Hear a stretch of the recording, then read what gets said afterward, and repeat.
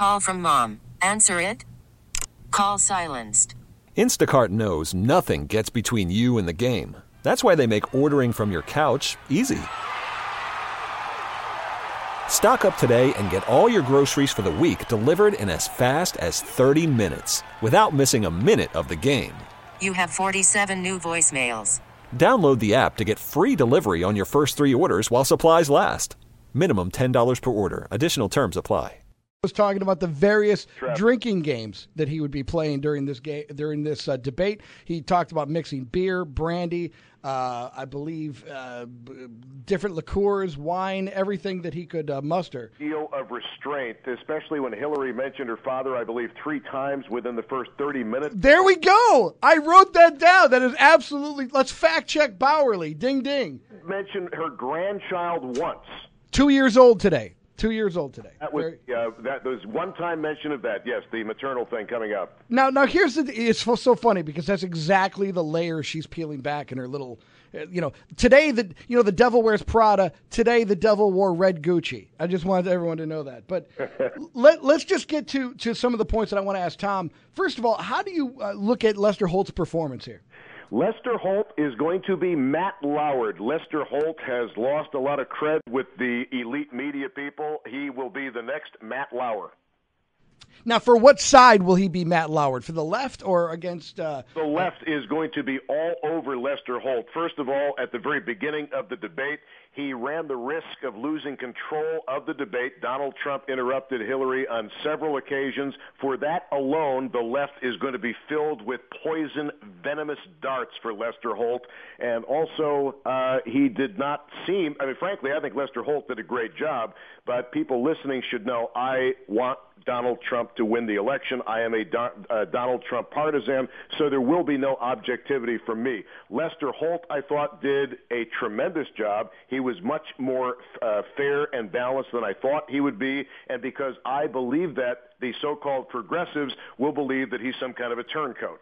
You know what's interesting about that, Tom, and I got Michael on here too. I want to jump, Michael. I'll ask this question to you, and I'll have Tom respond to it. One of the things that I was really confused by with Donald Trump was his inability to sort of articulate what he was trying to say. When we talked about taxes, he mentioned that the audit he was not going to release his taxes while he's being audited. And then he turned around and said, I'll release them once they're audited, but I'll also release them if she releases her 33,000 emails.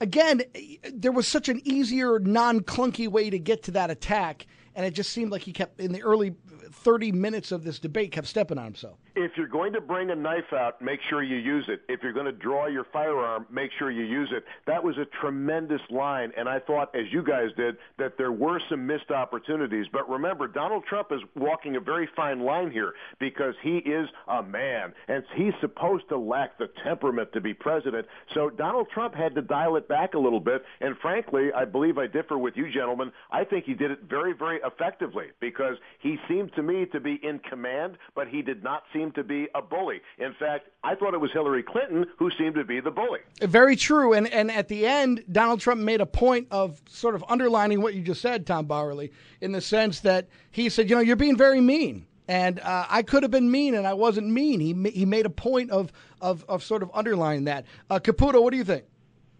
Well, I'll tell you, that point you were just talking about where he said he could have been mean, I think it was a missed opportunity because I thought, the minute she brought up the war on women, the fact that he's a misogynist or whatever, he needed immediately to turn around and tell her that it's hilarious that you're saying that to me, but you were married to a man who abused women and allegedly raped women, and you stood there and threatened these women to get them out of his way to help him get away with it.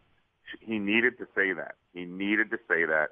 And I think that, somebody in his team has told him to stay away from that answer. The problem we have here is that the female vote is lost to Donald Trump unless he gets the message through that Hillary Clinton is no friend to women, especially if it's a woman that her husband has abused.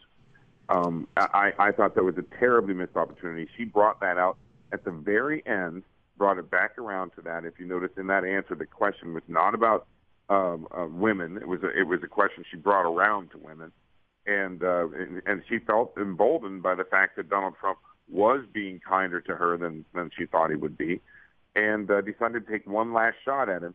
And I think he let her get away with it. Is he going to get kudos for saying, I could have been mean, you were mean, I wasn't mean?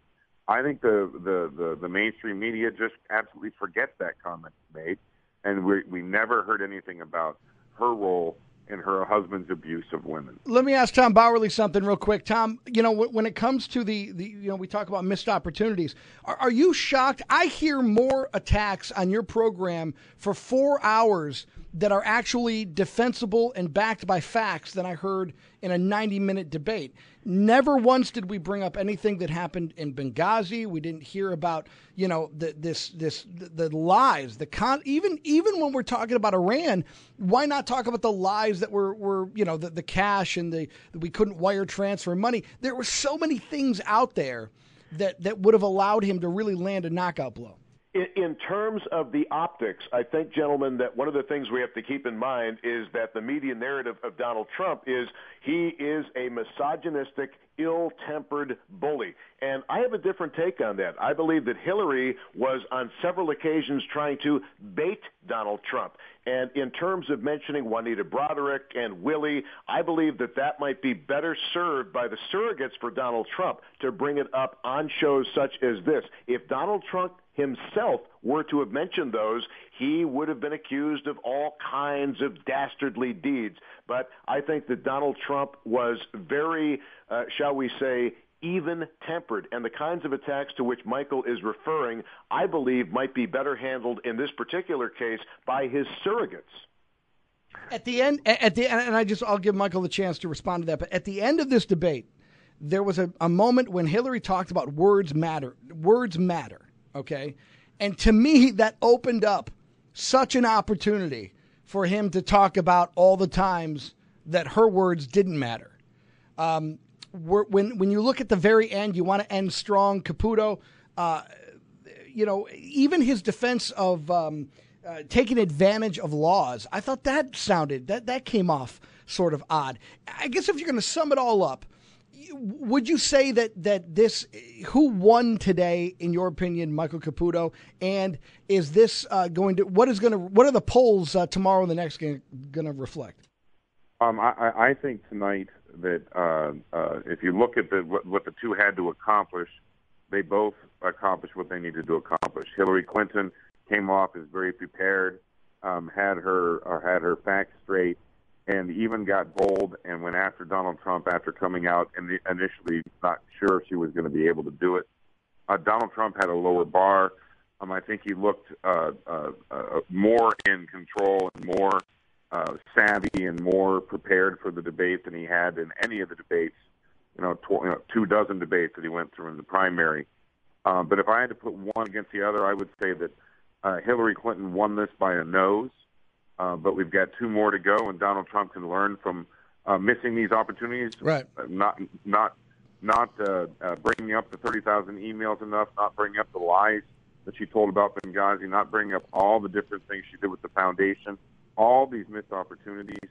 We'll have time for that. Right. Tom, let me get to Tom Bauerle real quick. Tom, how would you rate this thing? What are the polls going to reflect on the bounce? Well, the ultimate question is, did anyone's mind become changed by what they saw tonight? And I clearly believe that anybody who is a Hillary partisan is going to believe that Hillary won. Anybody who is, as I am, a Donald Trump partisan, very true, believe Donald Trump won. The question is, where will the undecideds go? And for those undecideds who believe that Donald Trump is some insane, megalomaniacal douchebag, then they will obviously drift toward Hillary.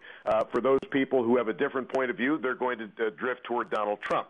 But again, I'm a big believer in this do not peak too early mentality. And you gentlemen remember the first debate between President Obama and Mitt Romney. Mitt Romney came out like basically a steamroller, and Obama looked like he was half buzzed on weed most all right? And what happened in the end? Barack Obama won in a landslide. And something also, Donald Trump was very subtly strategic, if you'll notice. He mentioned Michigan on several occasions, Ohio on several occasions, and 1 or 2 mentions of the state of Pennsylvania. Very true. Battleground states. I think strategically and tactically, Donald Trump was the subtle winner in tonight's debate. Tom Bowerly just referenced President Obama in the first debate with Romney, like from Spaceballs. It was Prince Valium. That's what that's what Obama was in that first debate. Tom Bowerly brings up those states, and he also mentioned NAFTA. And made a line of saying, hey, you think NAFTA worked? That's your opinion? Why don't you ask the people in Ohio and Pennsylvania and all those other places? Excellent point. We're going to take a break. Are we going to be blessed to have both these gentlemen back, or are you going to go to bed? Well, is there Fireball in this for me? Yes, absolutely. Michael, can you stick around? Yeah, I'll stick around for it. Michael just is nothing but excitement at 10 o'clock, 11 o'clock at night. We're going to get back to Tom Bowerly and Michael Caputo. I'm David Bellavia. We're going to take a quick break. Back after this, more debate coverage. You saw it here, the Super Bowl of debates. It was Trump. It was Clinton. Who do you think won? We're going to get to your calls after this on News Radio 930 WBN. Want to thank our sponsors at Great Lakes Building Systems, and you're also in for a treat because it's not just me. I've got Tom Bowerly on the line, and I've got Michael Caputo on the line, and that, my friends, is the Can-Am connection. That is, if I can make an old wrestling tag team reference. Tom Bowerly, Michael Caputo, my name's David Bellavia. We're talking about the debate. One of the things that we keep getting text messages on, and I want to ask this to Tom, what's going on with the Trump and the sniffing? Does he have like a deviated septum or something? You're talking about the way he breathes in quickly after he says something? Hold on, I got to tell Tom to turn his radio down. Okay, there we go. All right, Tom, please. I don't know if you know how the way this works, but what is up with the breathing thing, Caputo? What's up with that? Well, it's what he does. It's one of those speaking affectations that he has where he breathes in real sharply after he says something. You know, President Obama has his own kind of affectation when he speaks. He has this. He says the word "yo" like you know. He says it like "huh" or like other people do, and it's just an affectation that Trump has, and it actually kind of gets under my skin a little bit too because I pay such close attention to these things. But you know, that's a lot better than something else that might be going on. But it becomes more and more out across 90 minutes. You know, and Tom, I want to ask you the birth certificate defense on Donald Trump. This was asked during the race argument, the race part of the debate. I mean, Lester Holt, I thought, went way below the belt when he hit him on the comment about Hillary Clinton's looks. I thought that was just deplorable for anyone to kind of go down that road. But when he asked him about the birth certificate, what did you feel about the way Trump tried to pivot towards, you guys sort of started this thing? Did that come across? I think that is an instance where, because it was brought up by Mr. Holt, Donald Trump could have unloaded a little bit more. Let's face it, a lot of Americans are not going to know the name Sidney Blumenthal, okay? We don't remember the name of the quarterback of the Arizona Cardinals from yesterday, all right? So, anyway, I think he could have been a little more clear in defining and describing exactly the origins of the so-called birther argument. I think he could have been much more effective at laying that directly at the doorstep of Hillary Clinton. And if anybody knows the Clintons, it certainly is Mr. Caputo and, quite frankly, yours truly. And they do fight dirty. They are filled with political power, bloodlust. Mr. Trump, yes, fair criticism. He could have done a much better job at describing in clear and plain English exactly how that originated and the fact that it did, in fact, originate with the Clinton campaign back in 2008. But I must tell you also that if you watch very carefully, the look of fear at various times during this debate in Hillary Clinton's eyes, very, very reminiscent to the 2008 look of fear in her eyes when she realized that this senator from Illinois was probably going to snatch the nomination from her. What do you think about that, Michael? Carson Palmer. Well done. Well done. Well, I just got a text message in from giants here, so I was trying to do something, a little bit off the beat path. We got a text message in from Big Ted in Lockport that wants to know the over/under on the next time Hillary Clinton will be seen in public. 4 to 6 days after a debate. What do you think? That was a great line by Donald Trump. And again, gentlemen, Donald Trump has to be very careful, because had he hit her with everything he had, especially a woman who just got over pneumonia, a woman who just collapsed during the 9/11 commemorations, remember, Donald Trump has to avoid being seen as a bully. But gentlemen, we all know it's immaterial. The narrative, as David DiPietro from the State Assembly told me earlier on my show, David, which would have been nice to have you there in studio with me, I might add, the narrative has already been written. Hillary Clinton won the debate. Donald Trump was stiff. Hillary Clinton had command of the facts. Hillary Clinton was prepared. That narrative has already been written. The media has already circled the wagons for Hillary Clinton. So if Donald Trump had hit a bases-loaded walk-off home run, it still would say Hillary Clinton won the debate. Michael, what do you think? Right about that. There's no question about that. But at the same time, I also have to admit that, you look at the Donald Trump in tonight's debate, you look at the Donald Trump that first came down that escalator, the first debate later on in the primary season. He's gotten much better at this. He had much more command of the facts, far deeper on policy than he did during the primary debates, than he did during the Commander-in-Chief forum just a couple of weeks ago. I think he did fairly well tonight. I think that he missed many opportunities, which is about preparation. There are some things that weren't even brought up, like we said, Benghazi and some other issues that speak to Hillary's inability to tell the truth, these missed opportunities, which is also preparation.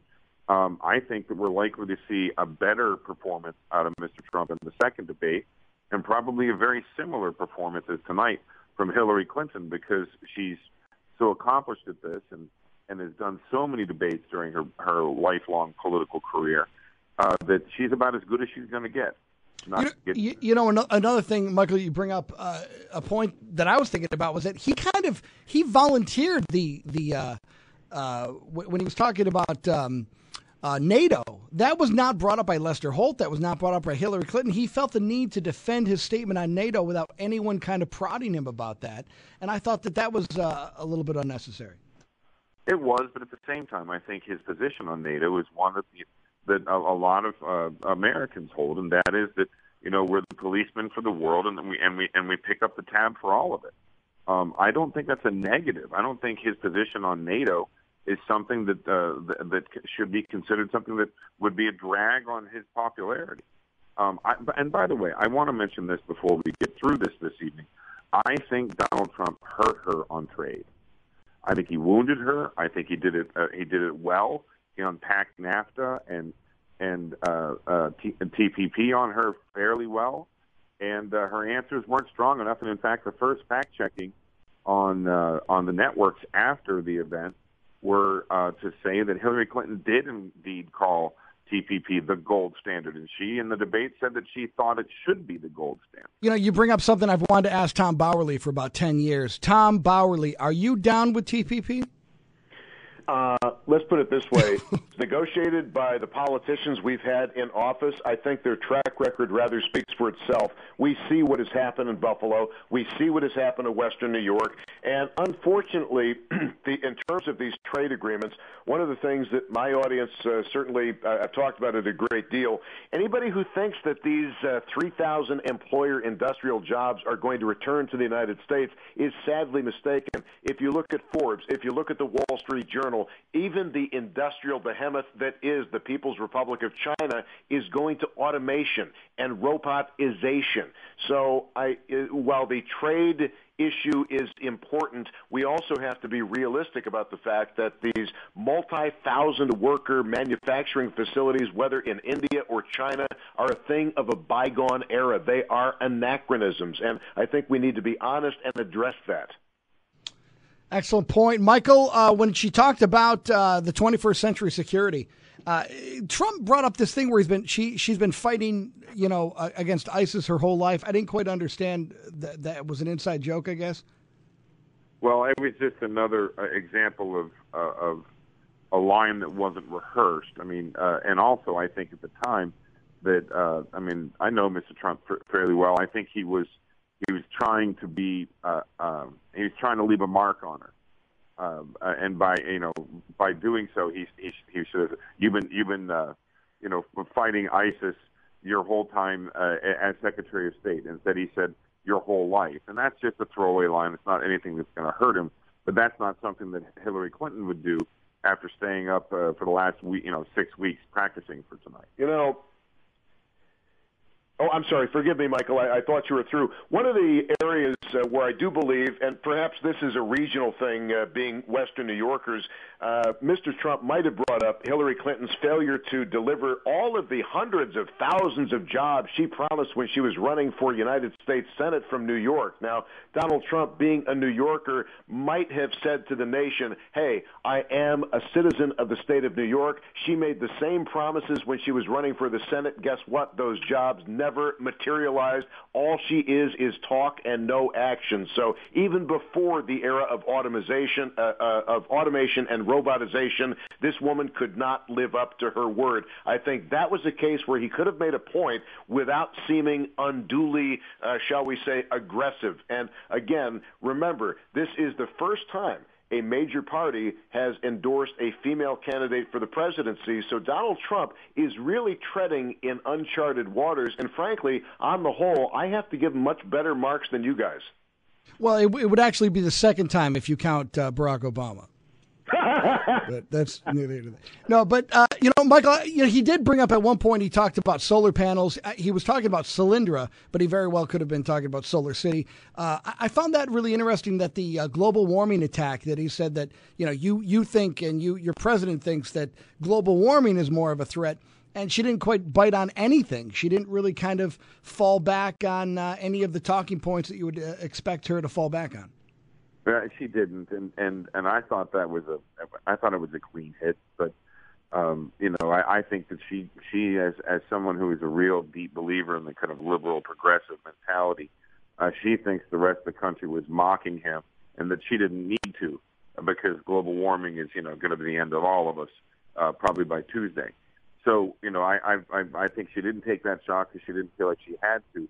So I thought Trump landed one for the blue collar worker, the 6% who are undecided today. Let me ask another quick question, if I could. We got into race to start talking. I thought Trump, the best he sounded was when he was talking about, the violence in cities like Detroit. I thought that was an excellent an opportunity for him to kind of show a little bit more depth to what we saw in the primary debates. He sounded good. He was talking about, violence but is it ever a good idea in a debate to constantly agree, to make an effort to show what you agree with your opponent on? Is that was a tactical move that obviously the Trump camp thought that was a good idea? Tom Bauerle, do you see that as a sign of like weakness, or how did you feel that played with you? Absolutely not. I believe that was a strategic move to portray Donald Trump as somebody who is open to different viewpoints, as somebody who is not cast in ideologism, and somebody who is willing to so-called reach across the aisle. In other words, again, I have to go back to my initial premise, which is Donald Trump had to be particularly careful not to come off as a bully, yet to defend himself with the appropriate level of force necessary for that situation. And I believe that mission was accomplished for Donald Trump tonight. Now, in the next debate, I would expect Donald to be somewhat more vituperative. And frankly, it's interesting. I spoke with a millennial who listened to the debate on the radio, and this millennial thought Hillary Clinton was being the bully, and Donald Trump was the individual who seemed very even-tempered. And Hillary Clinton seemed like, frankly, the eels in Austin Powers, ill-tempered. Oh, that's interesting. That's from the old Nixon-Kennedy debate, the same kind of concept. Yeah, that's it. I guess that's probably true, too, because in addition to this, I mean, you also saw the facial expressions. She was mocking and kind of chiding. I don't think she came across real great on TV either. But I'll tell you, what we were talking about earlier, the idea of him agreeing with her. In debate parlance, when you're preparing for a debate, that's called establishing equivalence. Especially if you're debating against an incumbent or a more experienced politician, you want to lay out there that, yeah, we're the same in many ways, or at least in ways that you can agree with. It also, I believe Tom's correct, established a bit of respect for Hillary Clinton early. You noticed more of this agreement happened in the earlier stages. And it was also at the time that he made a concerted effort to call her Secretary Clinton at all times. Right, and that's just establishing equivalence. I think it was very strategic, and I think it helped. All right, so let's go to the nitty-gritty here. Sustain and improve going into the next debate, going into the next, what we got? We're basically a month out. What should Trump? What does Trump need to work on? What does he? What do you think he failed at? And let's do it for Hillary too. What do you think, Tom? Well, first of all, Hillary Clinton brought her A game. Hillary Clinton is not going to get any better than this. First of all, her eyes didn't bug out like a spastic. Secondly, she remained upright, so there's that. Now, as far as Donald Trump is concerned, he does have some room for improvement. But again, keep in mind, gentlemen, this is just my opinion, but he also is in uncharted and unprecedented territory, and he also happens to be an alpha male. So he intentionally had to dial it back so that he did not seem to be running roughshod over Hillary Clinton and the bully. And remember, David, you alluded to the idea that we're not quite sure as to the gender of Barack Obama after 8 years. And he was able to succeed against Hillary Clinton, and he didn't do it by being brash. He didn't do it by being mean and nasty and a type A personality. He did it with his charm and being likable. And frankly, I thought Donald Trump was very likable tonight. And frankly, I think Hillary Clinton seemed over-rehearsed and somewhat robotic. Now, I happen to believe that James Carville is a reptilian alien of the shape-shifting genre. Hillary may be a gray alien, but if Donald Trump is simply, if he is simply as likable tonight in the future debates as he was tonight, and perhaps amps up his legitimate attacks against Hillary, I think he's got this in terms of winning over the undecideds, and that's where it's all about. And frankly, guys, his mention of Ohio and Michigan and one of Pennsylvania, that shows to me tremendous temperament and political brilliance. But I'm biased. What do you think, Michael? I'm going to have to agree with Tom on this. First of all, you're not going to see Hillary Clinton do any better than she did today. That's not to say that it's even, metaphysically possible. She's done so many debates. She's so well prepared for this. You're going to see her do exactly what she did today in the next debate. Secondly, I agree with Tom in that Donald Trump was absolutely in uncharted waters, and he could have done one of three things today. He could have not done enough, not attacked her enough, which is where I sit. He could have been perfect, attacked her just perfectly, and won this debate hands down, or he could have gone too far and been accused of being a misogynist or bullying Hillary Clinton like Rick Lazio was,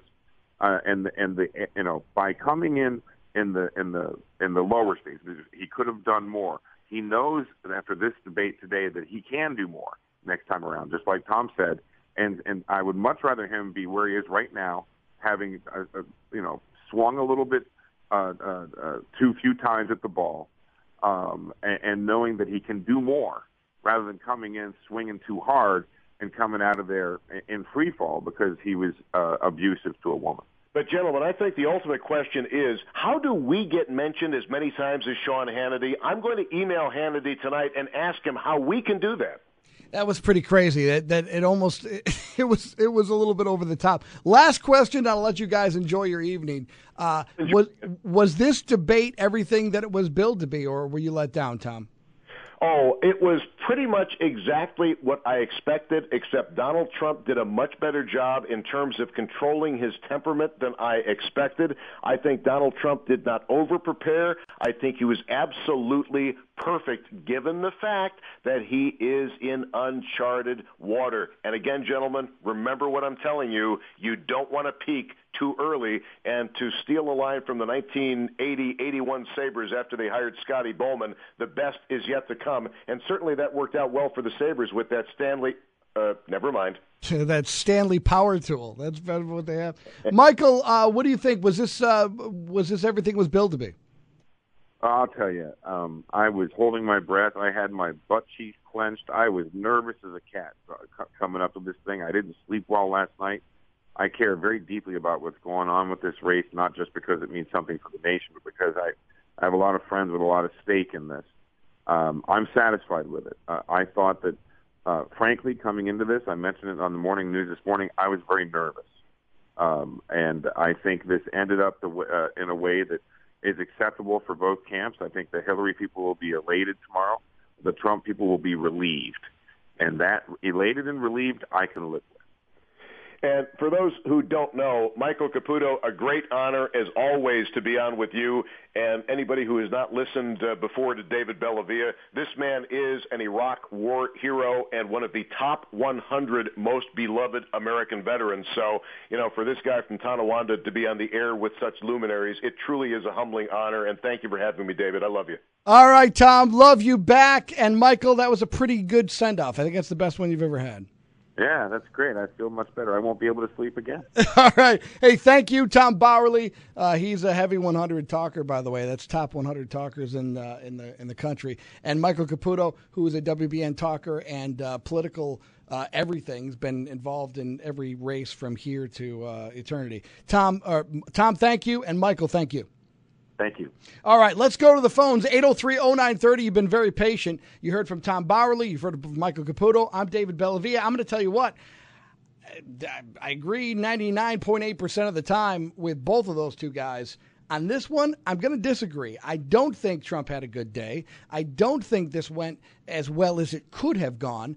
But there's some subtext to what Tom Bauerle's talking about. And I really, to be totally honest, I haven't really thought about what he said until he brought it up.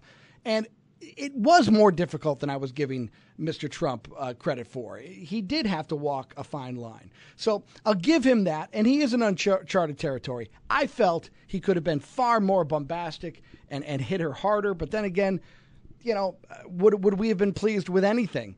Outside of Hillary, surrendering, at the podium. Let's go to the phones and let's talk to Dave in Depew. Dave, you've been very patient. Appreciate it. You're on News Radio 930 WBEN. Hi, Dave. It's an honor to talk to you. Well, you're very kind. What's on your mind, Dave? I guess, first of all, I think Trump did miss some opportunities, but I think when it comes to Hillary, there's just so many targets out there that kind of keeping them straight can be kind of bewildering sometimes. So I think that, there's times when you're screaming at the television saying, why don't you say this? Why don't you say that? But, I guess I can understand that you have to take one stream of thought and run with it. It did at times appear that I was watching a Bills game in the second half, the amount of screaming I was doing at the TV. But I agree with you on that. I just felt that when you walk into topics like, especially when Hillary's talking about taxes and, making the argument that, when you have the opportunity to talk about how you're being accused of circumventing laws. I just don't want a presidential candidate talking about how he took advantage of the law because it benefited him at the time. There's just other ways that you can. That's inside voice. There's other ways you can articulate that without saying those things. The Clintons have had their tax issues. They had to redo their taxes in their time when new information is found. I mean, absolutely. And then she's talking about the economy going up because of Wall Street. I mean, she walked right into that. She's talking about how his Mr. Trump lent him $14 million. He turned it into a multi-billion-dollar empire. Let's talk about how about when Hillary Clinton had the opportunity to invest in cattle futures. I mean, she turned $5 into $200,000. I mean, there are a million things you could have hit her on. Like I say, it goes out like they could have gone on about the Clinton Foundation and how they failed to disclose. Again, yeah. I mean, it's almost too much. To really focus in on one thing. Sometimes it's difficult. So who won today, Dave? Well, I think that I called in originally about to talk about Lester Holt. I think that Trump held his own. Considering I'm not as charitable about Holt as Tom was. I think that the questions were, he asked him about his tax returns. He asked him about how Hillary looked. He asked him about the birther issue, even the race thing and how he probed. I didn't see any of that, anything near that, like that for Hillary. Oh, no, you're absolutely right. The question about Hillary's looks, I thought was a low blow. That's not what a moderate should be doing. Was definitely one-sided. He'll keep his he won't get the Matt Lauer treatment. He'll keep his job, you think? Dave, thank you so much for your call. I appreciate your patience. Thank you so much. Let's go back to the hotline here, and let's talk to Joe in Buffalo. Joe, you're on WBN. Hey, Mr. Dave. I just got to say thank you for your service. I'm 16 years old, and I appreciate the military a lot. Thanks, Joe. I appreciate that. What did you think about the debate today? Well, first of all, I go to Global Concepts High School in Lackawanna. It's filled with a bunch of Muslim kids, but there's sometimes where Trump says stuff, and I go into school, and I'm like, oof, like I got to defend him. But tonight, I thought tomorrow I'm going to go into school, and I know a bunch of kids are going to talk to me, but tonight I feel like he actually held his own, and I'm just pretty proud of him tonight. What was the thing you were most proud of? Of Trump? What Tom Bowley was talking about, which I love him too. Listen to you guys all the time. He was talking about Trump held his composure. He wasn't the quote-unquote bully today. He didn't attack Hillary as much as I thought he was. And he went right to his throat with Hillary, which I loved, and it was all over Facebook and stuff, talking about the emails, Benghazi. Yeah. All right. Hey, Joe, I appreciate you calling, man. And 16 years old and involved in politics like that speaks volumes about your character. Thank you so much for your call. Yeah, thank you. All right, that's Joe, and he's 16 years old, and I thought he did pretty well. So I would argue that he may have done better than Trump did today. Actually, that was more articulate than some of the things. When we're dealing with a debate like this and so much pressure, we hear, I thought Tom Bauer was very eloquent in explaining, you're not really looking at the big picture here. He was destined to get nailed on whatever he said, anything remotely bombastic or aggressive. He would have been accused of attacking a woman. There's truth to that. That is, listen, whether you agree with what Bowerly said or what Caputo said, I think the proof is in the pudding. I mean, his camp obviously instilled that in his head. He was very respectful. For Donald Trump, very respectful. Again, though, getting out of the mode of having to defend yourself. We wasted almost 6 minutes talking about how he disagreed with Lester Holt's assessment of his interview with Howard Stern about the war. There's just so many ways to just shed that off, wipe the dust off your feet and move on. You don't have to constantly, nope, you're wrong, you're lies, these are wrong, these are wrong. It's just, there's ways to just kind of maneuver that a little bit. We're going to get back to your calls, 803-0930, star 930, 1-800-616-WBN. You can text us at 30930. I'm going to read those texts when I come back. We're going to get an update from ABC. I'm David Bellavia. As soon as we get back, we're going to get your calls. Some of you have been on hold for 30 minutes, and I appreciate your patience. We're going to get right to you after this. Special coverage of the post-debate, Hillary Clinton versus Donald Trump, the first battle, ABC News after this. Welcome back. I want to thank our sponsors, Great Lakes Building Systems and everything they do, and being so kind to us today for letting us have extended coverage. We're going to be until 1 a.m. So, yeah, hope you're not doing anything tomorrow because you're locked here because it's so stinking entertaining. 803-0930, star 930, 1-800-616-WBEN. We got a bunch of cuts we're going to play for you from the debate in case you were under a rock. We're also going to read some text messages. Someone wrote that Donald had a meltdown. Another person wrote in that Donald was saving his ammo for the next round. And Dan, the Care Bear, said, proof is in the pudding. Do they serve pudding tonight, David? Thank you, Dan. Always there to bust chops. Let's go back to the phones, 803-0930, star 930. Wes in West Seneca, you're on WBN. Pop the champagne, David. I think he did as well as he possibly could have done for many of the reasons that Bowerly said. The only thing is, I do agree with Michael. I think Hillary probably won by a nose because she didn't fall down. She didn't faint. And because of the biasness of... The bar is really that low, though, but you got a point. Yes, because of what happened recently with her fainting and the supposed pneumonia that just happened just once, even though her husband admitted that she's fainted before. So I think because she stayed upright and looked like she had energy and the biasness of Lester Holt, she probably did win by a nose. But also after the debate, the camera stayed on her and Bill Clinton shaking people's hands. She looked energetic. She was able to bend down without falling. So she won because of that bias that them showing her energetic. We should pop the champagne. He did as good as he could have done. Yes, he could pivot better to attack her. Whenever she got her facts wrong, attacking him, he could have pivoted and said, "Hey, Hillary, where'd you get that from? My NSA files?" Right. You know what? I thought the same thing. Wes, excellent call. A really good point. Wes is mentioning the point of, the fact that because she didn't pass out, it's a plus across the board. Let's go to a patient, Dolores. Dolores, you're on WBN. How you doing? I miss Tom Bauer. You know what Tom Bowerly said today on a station? He said she's going to be pre-informed as to what was on. There were a couple things. One was the taxes thing.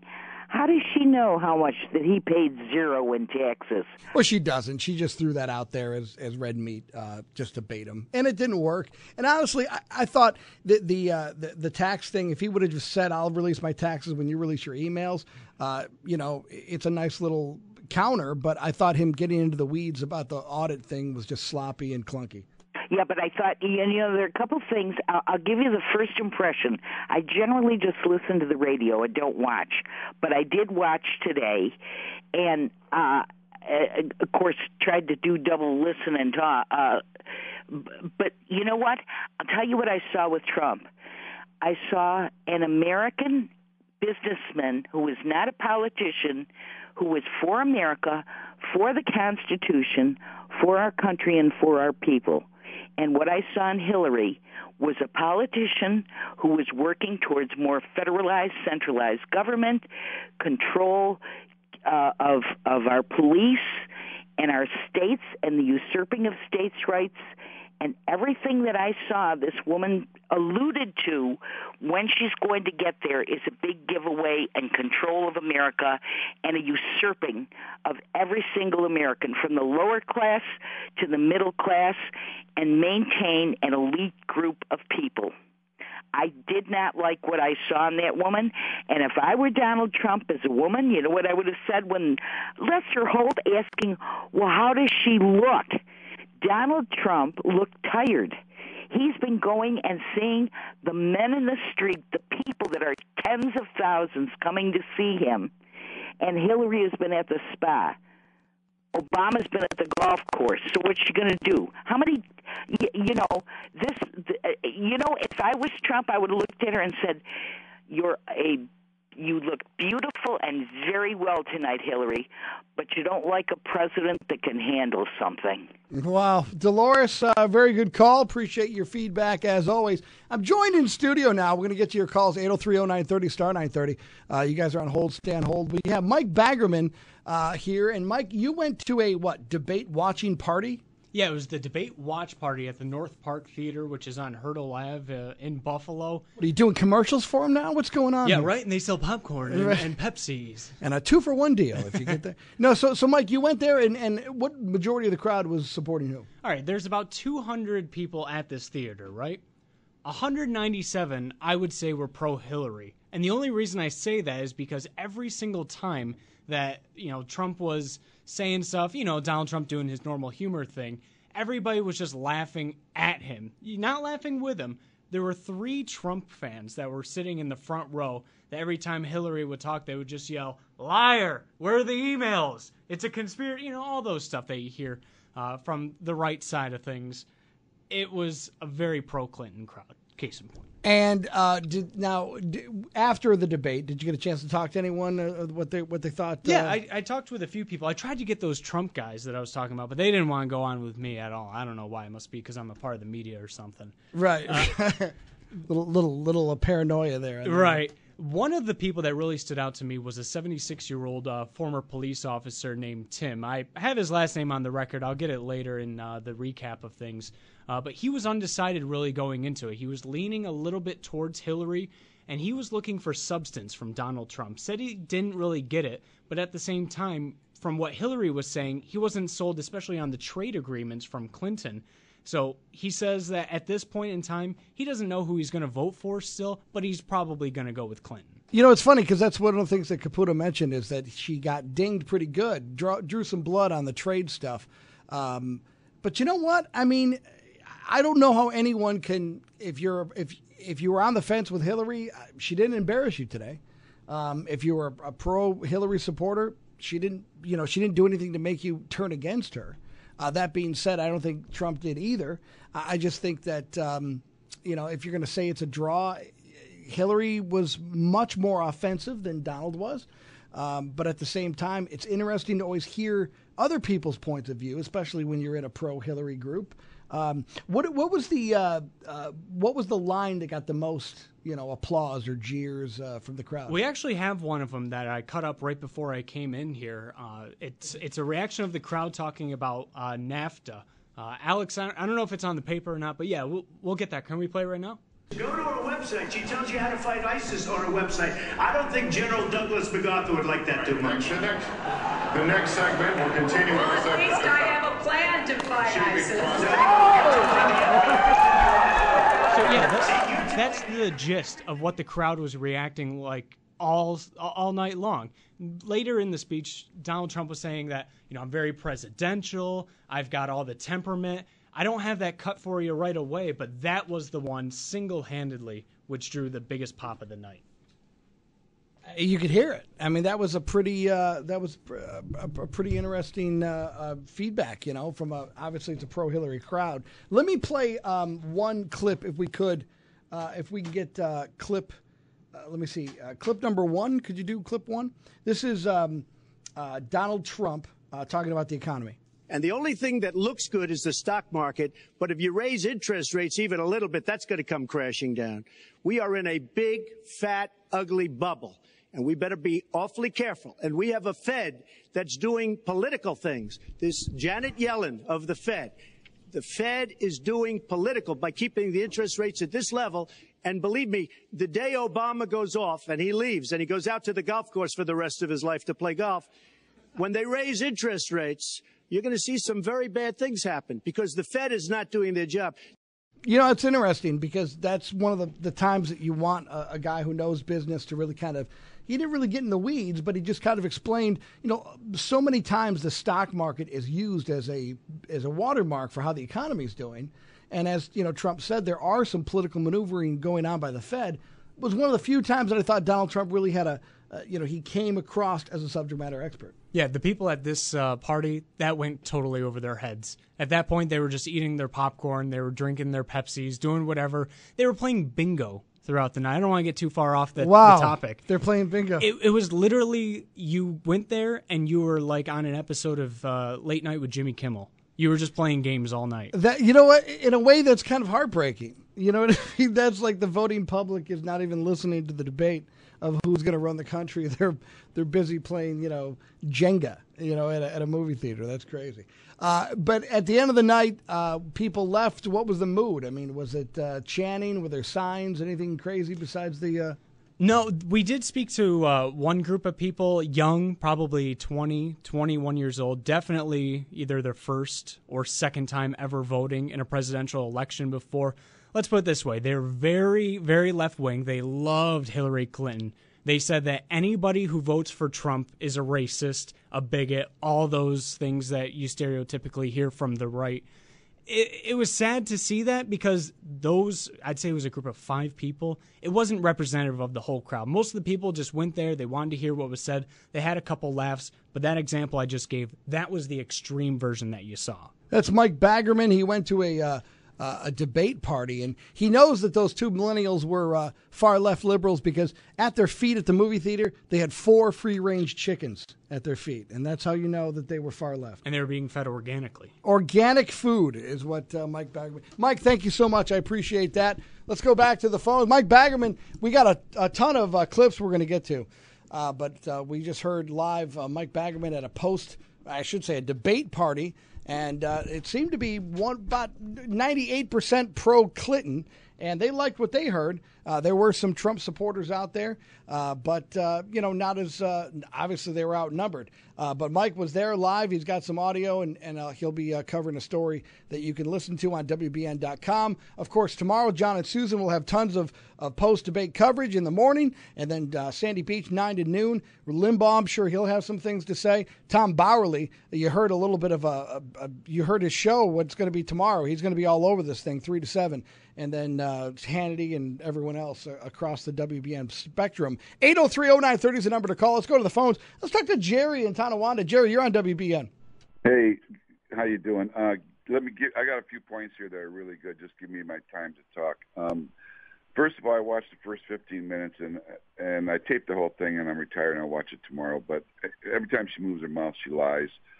But, she says, these Hillary supporters are just like, everybody from Buffalo, the low information voters. Why do you think Buffalo's been run down for so many years? It's because they keep voting the same people back in. We wouldn't have the waterfront if it wasn't for Pagulas. There wouldn't be a freaking waterfront.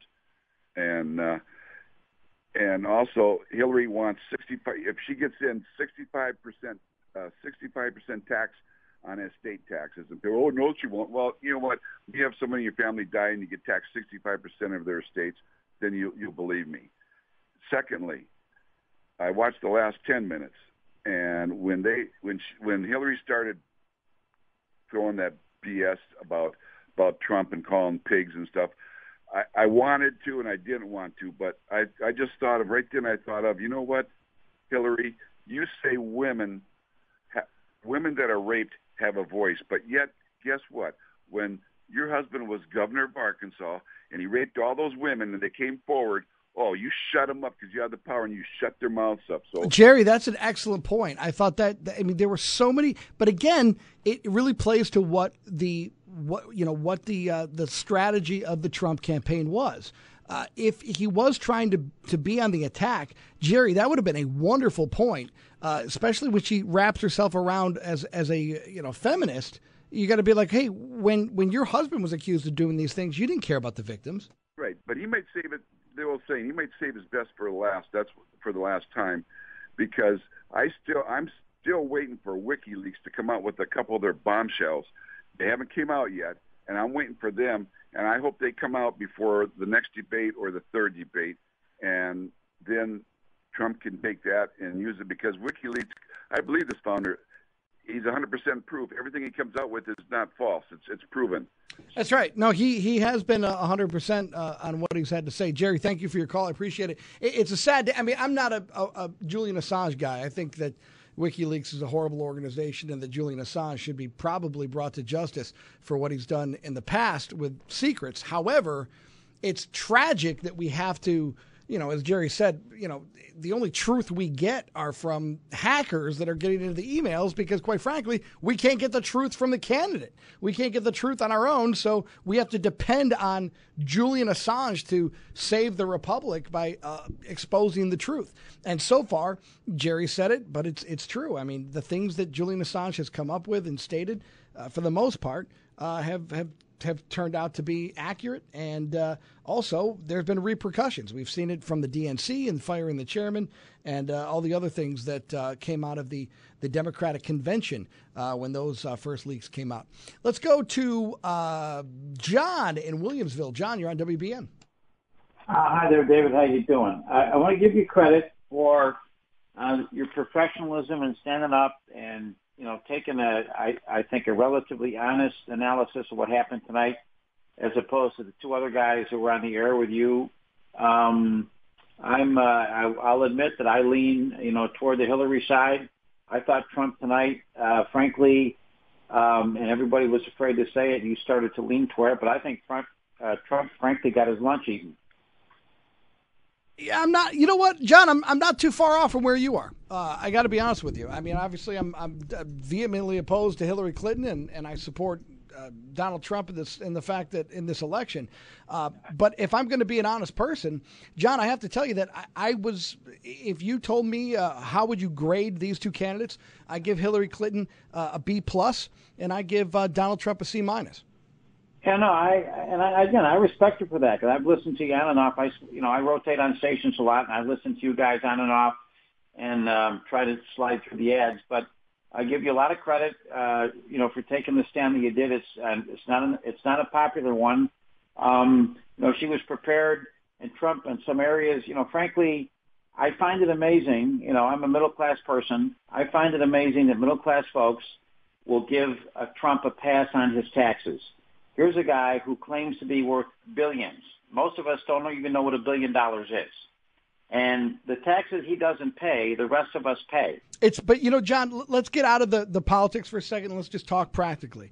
It's such a stupid argument. If you're going to run for president, you have got to be prepared for questions to be about you're running as a businessman. Your businesses are going to be under the magnifying glass. To not be prepared to release your taxes, I think, is a horrible, horrible failure to adequately. And also it shows that these Republicans in the primary didn't do a good enough job of bringing that out. Because hopefully after a primary, this question was asked 55 times. You have an answer to it. I thought his answer today, John, was very weak. It just, to me, what hurt Trump today was his inability to not only articulate what he was trying to, his main point, but again, 30 seconds out of every 2 minutes, he had something of substance. But he wasted so much time. John, he wasted 6 minutes saying that he was against the war in Iraq. And that was 6 minutes he could have used to, hit Hillary or show his differences. You're right on the money. Keep your eye on the ball, keep your eye on the prize. But the tax thing, let's face it, every single person, if you live here, there's two things: death and taxes, right? And his excuses and claims just don't hold water. It's real simple. Clearly, she made a good point. He's hiding something.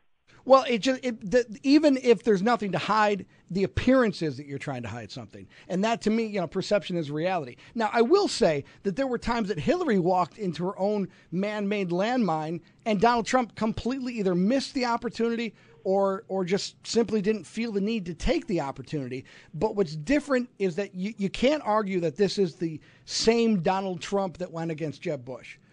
This is a totally different person. This is someone that is treating the general election as something totally different than the primary, because 3 months ago, Donald Trump would have gone after her jugular, and he didn't today. And honestly, it's one thing if he had substance and he really hit her on issues, but he didn't attack her. You can almost take the high road. And this one, it just looks like an uneven performance, in my opinion. Yeah, well, okay, fair enough. But so why didn't he go after her? Was he afraid of being accused of being too aggressive on a woman, you think? I think that's what, that was Tom Bowerly's assessment, and I think he's right on the money. I think that he went out of his way to look respectful. He tried multiple times to show times that he agreed with her. There was times that he agreed with her against, the policies of his own party. I mean, he talked about the people on terror watch lists having guns. But again, there was just a lot of meat out there that I think you could have still taken a swing and not gotten personal. And unfortunately, he just didn't do that. But, the other side of that is that when he had opportunities to he was far too defensive. And, the thing about NATO, for example, nobody brought that question up about NATO. Lester Holt didn't ask it. Hillary Clinton didn't ask it. But he felt the need that he had to re-explain his position on NATO. And it's just, I'm from the old school that if no one asks you the question, don't give an answer. I mean, especially if you have an uncomfortable answer and it's not popular, why even volunteer that? It's like, just before we get into this, John, I want to state for the record, I thought she was 18. Wait a minute, guy. What are you talking about? I didn't understand where he was going with that. But at the same time, did Donald Trump blow the election tonight? No, he did not. Did Hillary Clinton blow the election tonight? No, I think she did pretty, I think supporters would say that they were, they were impressed with her. I don't think that Trump lost anything today. I just don't think he gained anything. Right. I agree.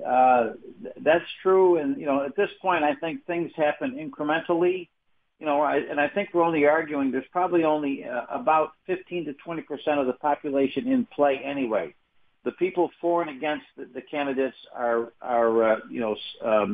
in concrete. There's only 15 to 20% in the middle, I think, who are open to be flexible and move. That's very true. And I think that's what they're playing for. And it's going to come down to states that we never thought were electoral states, like Colorado and Pennsylvania, and things that normally weren't in play are going to be in play. John, great call. I appreciate it. Thank you so much for your input. Let's go back to the calls, 803-0930, star 930. Here's a text came in. Donald did a great job. He was forced to defend himself for a majority of the time, but he was under attack from Hillary Clinton and Lester Holt, just trying to set the record straight. That's majority of the opinions say that, Trump did a decent job. These are obviously Trump supporters. I'm just coming at it from, what I believe is what I was anticipating was Trump was going to rip her head off. That's what I wanted to happen because I don't like Hillary Clinton. I didn't see that today. And quite frankly, if I'm going to grade him, I think Hillary won. Let's go to Tom in Cheektowaga. Tom, you're on WBN. Go ahead. By the way, I feel the same way you do, 100%. He didn't go after a juggler like he should have. When she brought up the taxes, he should have kept nailing her on the Clinton Foundation. You know, how you go from rags to riches when you're supposed to be giving this money to the poor and the needy. And Benghazi. Or how about the fact that, she mentioned that he was fortunate to grow up in the family that he grew up in. And, fortunate, you give speeches for $300,000 a pop. Who'd listen to her? I mean, but the point is that, you could say, what job have you worked? What is your resume? I mean, there was a million things he could have hit her on, but I was disappointed. Okay, and that's the way I feel. I kept my stepson was here, and I says, he lost. I said, he looks very tired.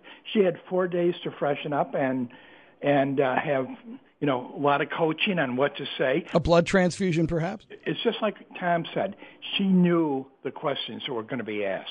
She did. Well, you know what, though? That honestly, though, I don't think that really should make a difference. I mean, it's kind of like, whether or not you know what's coming, there's still opportunities to think on your feet. And what Donald Trump has shown time and time again is that this guy can think on his feet.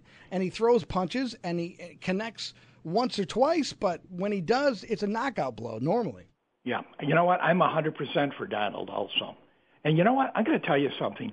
I have talked to more people, women, in their 30s and 40s. I have talked to very few people that are going to vote for her. I think the silent majority is going to come out.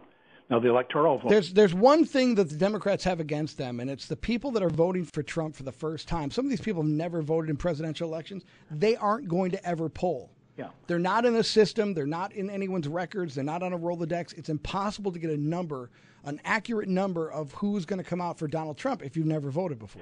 And some of the things she was bringing up, like how he wasn't paying someone the money. He was paying them heavily to do the work, but if somebody doesn't do the job properly, you're going to debate and say, hey, I'm not going to pay you that much. You didn't do what I... But even that answer, Tom, and I appreciate your call. Thank you so much, Tom, for your call. Even that answer I thought was uncomfortable because he's like, well, maybe the guy didn't do a good job. Well, how about the fact that you've employed tens of thousands of people and you found one disgruntled person? That's not too bad considering, how many disgruntled Secret Service agents have you had? How many disgruntled, cops have worked for you? I mean, look at Donald Trump's ratio of how many people he's employed and how many people are disgruntled to the fact that I could throw a dart in Hillary Clinton's life and hit someone that has something negative to say about her. That was a missed opportunity as well. We're going to take a break, get back to your calls. 803-0930, star 930, 1-800-616-WBN. I'm David Bellavia. One more hour here live, and then we'll have ABC coverage. So get your calls in now before we get off the air at 1 a.m. Be back after this. News Radio 930 WBN. Well, the debate is never over. It will never end. I want to thank Alex for running the board, Rich for taking the calls. Thank you so much, gentlemen. Thank you. There we go. That was if you can't be truly motivated, we'll take false motivation any day of the week. We're going to get your calls, 803-0930, star 930, 1-800-616-WBN. Alex, I want you to play this clip. Mike Baggerman's at this debate party, and there was a bunch of left-wingers out there, which is always great. We love to hang out with all sides of the political spectrum. But this guy, Devin is his name. This is a great interview. Here's Devin's take on why he's voting for Hillary Clinton. I'm kind of appalled at the reaction that the country is having to the rise of Nazism again. He's legitimately taking Hitler's campaign slogan, "Make America Great Again," is a direct pull from "Make Germany Great Again," the slogan that Hitler ran on. Anybody who votes for Trump in this election is, as far as I'm concerned, a Nazi. Well, there you go. There's that kindler, gentler side we want. When Trump talks about putting people back to work, what he really means is what Auschwitz had on their gate, where work will set you free. That's what he means. Like, wow. Anyone who votes for Trump is a Nazi. Well, that's great. Isn't that wonderful? Everyone has a right to vote, including him. It doesn't matter. But anyway, that's pretty much what the arguments, you got these millennials that are out there and they believe what they believe. And my goodness gracious, though, if I heard Trump supporters, dropping Nazi bombs everywhere, I would be a little alarmed. Here's Dan in Tonawanda. Dan, I played that clip just for you, Dan. Hey, Dave. How's it going, brother? Good. How are you, man? I think it was a draw. I think Hillary came out on top, and the reason why is because she had more to lose. Because if she started coughing or did something like that, I think it would affect her big time. But she looked strong. So I have to say that she gained the most out of this debate. But that being said, I still think it was a draw. I think Trump had a lot of opportunities to knock her out, but he missed them. I mean, for example, that one when it comes to the taxes, all he had to say is, well, you gave 90% of your donations to the Clinton Foundation, and your daughter takes a salary from that. I mean, she just dropped $4 million on an apartment. Yeah, and she gave that money to the Clinton Foundation so she doesn't have to pay higher taxes. There's a reason for it. She's doing the same thing that Trump probably does. The truth is, there's a lot of things that he could have called her out, and he didn't. And I think he missed a huge opportunity today. But that being said, I still think it was a draw, but I still think Hillary gained the most because she had the most to lose in this debate. But I will say this, that this debate and the other three debates that we have with the vice presidential one are not going to affect the outcome of this. People already know, in my opinion, who they're going to vote for. And I still believe Trump is going to win in a landslide victory. And the reason why is because he's a nationalist. And Hillary Clinton is a globalist. That's all he has to keep doing is hammering that into people's minds. And those are the missed opportunities today, is making those distinctions. Now, the one thing that Trump did win this debate on are these core issues, these key issues that play in these swing states, the Michigans, the Wisconsins, Indiana, Ohio, Colorado, when we're talking about things like trade. I thought on the trade thing, Hillary looked very flat-footed. She wasn't prepared for that. I thought he hit that and he won that issue. Unfortunately, the performance wasn't on par with what I expected, but those issues do resonate. And so even though I think you're right in the sense that nobody looks at a debate and says, I'm changing my vote, those issues that are important to some people, blue dog Democrats, middle-class people, people in unions, they have to look around and say, you know what, who really is better served for NAFTA? Not a lot of people. His biggest missed opportunity, Dave, is to me, is he should have looked at that camera and said to the black Americans and said, hey, listen, just give me a chance. You have nothing to lose. For the 50 to 100 years you've been following the Democrats. Just give me a chance. I'm going to focus on you and your communities and make them better for you and the black African-American families across the United States. He should have said that. I think he should have honed in on them a little bit more and spoke to them a little bit more to try to get 10, 15% of them to vote for him. Good call, Dan. I appreciate it as always. Nice to talk to you. Let's go to George in Kenmore. George, you're on WBN. David, great job. Thank you for your service, brother. Appreciate it, George. What's on your mind? So here's what you got. I think it was a draw. However, remember when Ali used to fight and he did the rope-a-dope? You let the person just punch themselves out? 3 rounds. Right. There's 3 rounds in this debate. He didn't need to win this one. He can wait. Plus, the way our society is with such a short-term memory, why use it all now?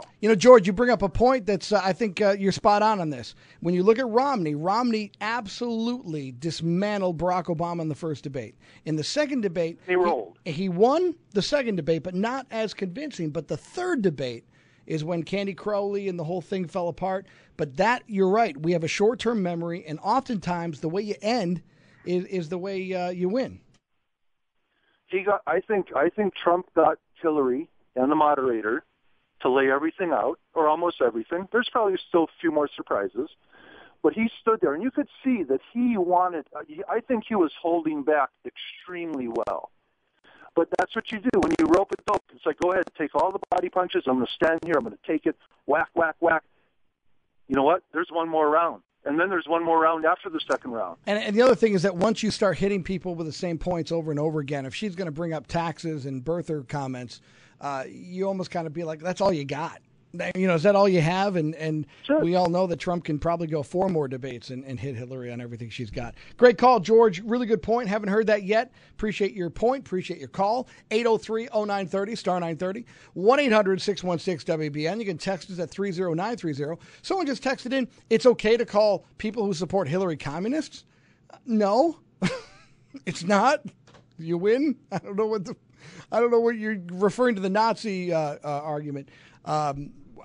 Yeah, I mean, you got a point. You win. Awesome text. Thank you. Let's go to Mary in Buffalo. Mary, you're on WBN. Hello. Thank you for taking me. Well, let's make it worth my while. What's on your mind today?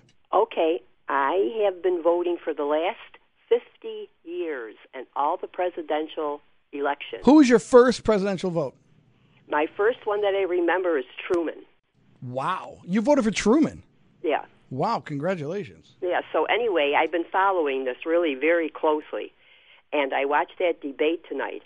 And people have to remember that she's experienced. She's an experienced politician. He is, like Tom Bowerly said, that he has to watch out. He's treading on thin ice with her. And you know what? Another thing is I was watching her reactions. She looked to me like they may have given her some kind of a sedative or Mary, that's all over the internet right now. As you say that, that's all over Twitter saying that she was on some sort of drug. So that you're spot on that conspiracy. Yeah, she half smiled, and I think she was nasty. I really think she was nasty to him. She was saying a lot of things she shouldn't have said. And another thing, psychologically, look at it this way. Why? See, everyone is what's everybody talking about? They're talking about what Donald could have said, what he should have said, and he didn't say. Well, that's the whole thing. That's their plan and the Trump campaign. Get everybody to remember what it was that she did and didn't do so that people can recall what she really is like. Right. I think, though, Mary, the problem is that the people that know the most about Hillary Clinton don't like Hillary Clinton. And what I think the Trump campaign has the opportunity to do is really kind of reach out to people that don't know her record. I mean, think about it. You voted, since correct. I mean, I know about the Clintons. Right, but you're at a completely different level. There are millennials out there that don't even know who Monica Lewinsky is. And so it has to be it has to be a programming that's done to say, listen, this is what we're up against. Mary, appreciate your call. Excellent points of view. And thank you for 50 years of voting for your country. Speaks volumes. It really does. I mean, so many people don't consider their vote important, and you're out there every time. That's what people fight and bleed for. Someone just texted in, of course the theater was full of liberals. Trump supporters all watched in their homes that they pay mortgages on with money they make from their actual jobs. Well, whoever that was with that text, that's how you throw a punch to the other side. Well played. Well played. Let's go to the phones again, 803-0930, star 930. Let's go to Frank in Buffalo. Frank, you're on WBN. David, I don't think Trump was prepared for this thing tonight. Yep. He comes across to me as he's like the big man on campus, right? And he's like, nope, that's not right, nope. But he doesn't come up with any facts to back up his accusations, right? It's troubling. It really is. Talking about bringing back companies from overseas, right? Why doesn't he get specific about the jobs he's talking about? We're not going to get factory jobs back here, like low wage factory, low skill factory jobs back here. Those are gone. Frank, the question that I thought that was really mishandled on Trump's part was when the question was asked, again and again, what would you do to bring jobs back? And he said, well, the first thing we have to do is prevent jobs from leaving. Well, that's not what the question is. The question is, how do you get the jobs back? And there's go to the stinking Heritage Foundation and go to their website. There's a million white papers on how to bring jobs back. I thought he was very well served when he started hitting her on the fact that these companies will not bring their sheltered money overseas back into our economy to pay the fines. I thought that was a really good point, and I thought he really hit her on that one. But there was just so many opportunities that he bobbled the ball. The voter who's on the fence about whether not to vote for him is not going to like it when he says, I don't pay any taxes, or I didn't pay any taxes. That's a good thing. Yeah. It seems like he's just a smart ass who's getting away with it. Yeah, and the other one was, I was a businessman and I took advantage of the law, manipulated the law. Like, come on, those are inside things you say. There's not things you say when you're running for president of the United States. I agree with you, Frank. However, it's not over. He didn't commit any horrible sins that disqualified him for the race. He had a shot here. He had a wonderful opportunity, and he blew it. How do you bring up the emails more specifically? Exactly. He's got to drill her. Frank, there was a point at the end of the race, they're in the 21st century security part, and Hillary Clinton, right before she wrapped things up, talked about words matter. And that was just such a huge open barn door for him to just punch right in there and say, words matter. Yeah, they do, Hillary. They do. In fact, your words matter. How could you not know? How you're running for president? You don't know C stands for classified? I mean, there's a million things that they could have, I thought he could have taken advantage of. She did talk about getting stiffed a lot, and I thought, well, if anyone knows about getting stiffed, it's a Clinton. Well, there we go, Frank. Frank, thank you for your call. I appreciate that. 803-0930, star 930. Frank ends with a zinger. I like that. Let's go to Eugene, Oregon. What is going on here? Joe from Oregon. Yes, still early here out here. Wow, the home of physicians-assisted suicide. That is Eugene. There we go. Where every kid under the age of 22 has a knit hat on in the middle of August. It is Eugene, Oregon. Joe, what's on your mind today? Yeah, pot's legal too. Don't forget that part. That's right. Busy state. I really think that he has this great opportunity tonight to just address her. I mean, Lester Holt's asking questions. You can just turn to her and simply ask her, Hillary, do you know what pathological means? Yes or no? Do you believe a pathological liar should be the president? Yes or no? I mean, he had this great opportunity to start a national debate about what the word pathological means. I just don't think that maybe he was, beholden to the format or whatever, but he has to understand that that's so outside of his character, in my view, that he has got to just address her. Forget the questions. Yeah, there was a couple opportunities where a liar should be president. If he could have just grabbed the Governor Christie in her Governor Christie, that would have been a perfect opportunity. He needs to prosecute her. Yeah, I just love the yes or no question. What's she going to say? Do you know what the word pathological means, Hillary? Yes or no? And then not do anything until she answers. Well, especially because Lester Holt lost control of the debate so early. It was a natural opening for Trump to ask her direct questions because Lester Holt certainly wasn't getting in anyone's way. And I think that would have been very effective, Joe. I just think he has this great opportunity to create a national kind of debate about what these words are. What is classified? What is pathological? Hillary has all these, medical issues. Is pathological lying one of them? Well, but, Joe, here's the thing. The last topic was 21st century security, and they're talking about hacking and cyber warfare. And in that, in the very subtext of this topic, you're talking about a woman who put national security out there over email. I mean, it was almost like this was an inside, it was almost a gotcha question written by Fox News, and Trump just did not. I don't know if it was just he didn't sense it or his instinct wasn't to hit her, or maybe this whole thing was just to lay off her and build momentum up. But again, the people that are preparing him are brilliant people. I mean, Newt Gingrich is one of them. There are people in the room who have been there, and I think you had a caller just a little while ago that it must have hit it right on. They looked at what Mitt Romney did, and they knew that he blew it all in the first debate. He undressed Obama in that first debate. Perhaps they're looking at what Bernie did, and they're going to hit him at the end. I mean, I can't think there's anything other than, look, let's just let this one happen, and then we're going to come back around. But here's my problem with that, Joe, and I don't disagree with you because I think obviously that has to have been the plan somewhere. You heard Tom Bowerly and Caputo and other people that I have great respect for, and I think you're right in the sense that was sort of what the tactic was. My problem is that this was an opportunity. You could have ended the campaign of Hillary Clinton tonight. I think so, too. And you didn't. And that's the thing that I think we might regret. Yeah. Hey, keep up the good work. Hey, appreciate it, Joe. Enjoy the 3-hour difference in Oregon. Yeah, it's beautiful. Sun just went down. All right, take care, Joe. Joe in Eugene, Oregon, showing that we reach many more people than just those in Western New York. Thank you, Joe and Eugene. Let's go to Harry. Harry in the great state of New York in Kenmore, a little closer to home. Harry, you're on WBN. What's on your mind? Hi, David. I'm one of these rare people that votes almost entirely on foreign policy. I think that Trump, you question why he brought up NATO.